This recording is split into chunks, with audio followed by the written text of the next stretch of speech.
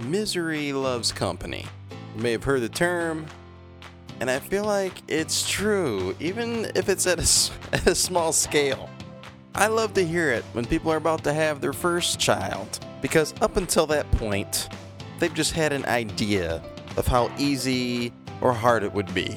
And there's something about not having a solid night's sleep in years that really messes with your head. Children have the uncanny ability to interrupt you all day long and interrupt your sleep. Just last night, I was up 3 times, going to bed at 11, waking up at 5:30, and having 3 interruptions. Getting up, helping somebody use the restroom, getting up, helping somebody get covered again because they're upset because they can't find their blankets, getting up again because one of them lost their pacifier and they need that to sleep. It's something that's tough. Just having your life interrupted all the time. But also, I have 4 children, which even though being interrupted is tough, it's obviously worth it because we would have stopped at 1 if that were the case. We absolutely love and adore having children, even though it can be tough at times.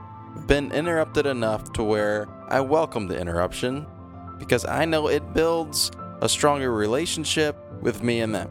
We're in 1 Samuel chapters 3 and 4, and this is when Samuel gets interrupted in his sleep with somebody calling out his name, and he believes it's Eli, but it's not.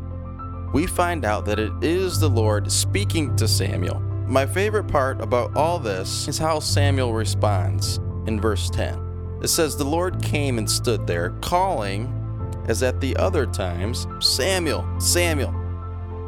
Then Samuel said, 'Speak, for your servant is listening.'" Up until that point, Samuel was living life. God steps in, interrupts it, and gives him a word for Eli, and he communicates that even though it's tough. I hope that we are able to respond in the same way that Samuel did. That we don't react to being interrupted in our life with negativity and frustration, but with an answer to the Lord by saying, "Speak, for your servant is listening." For what it's worth, those are my thoughts on 1 Samuel 3 and 4. Hopefully you're following along. Above all, I hope that you are making time for God, keeping Him a priority in your life. Thank you so much for listening, and as always, have a great day.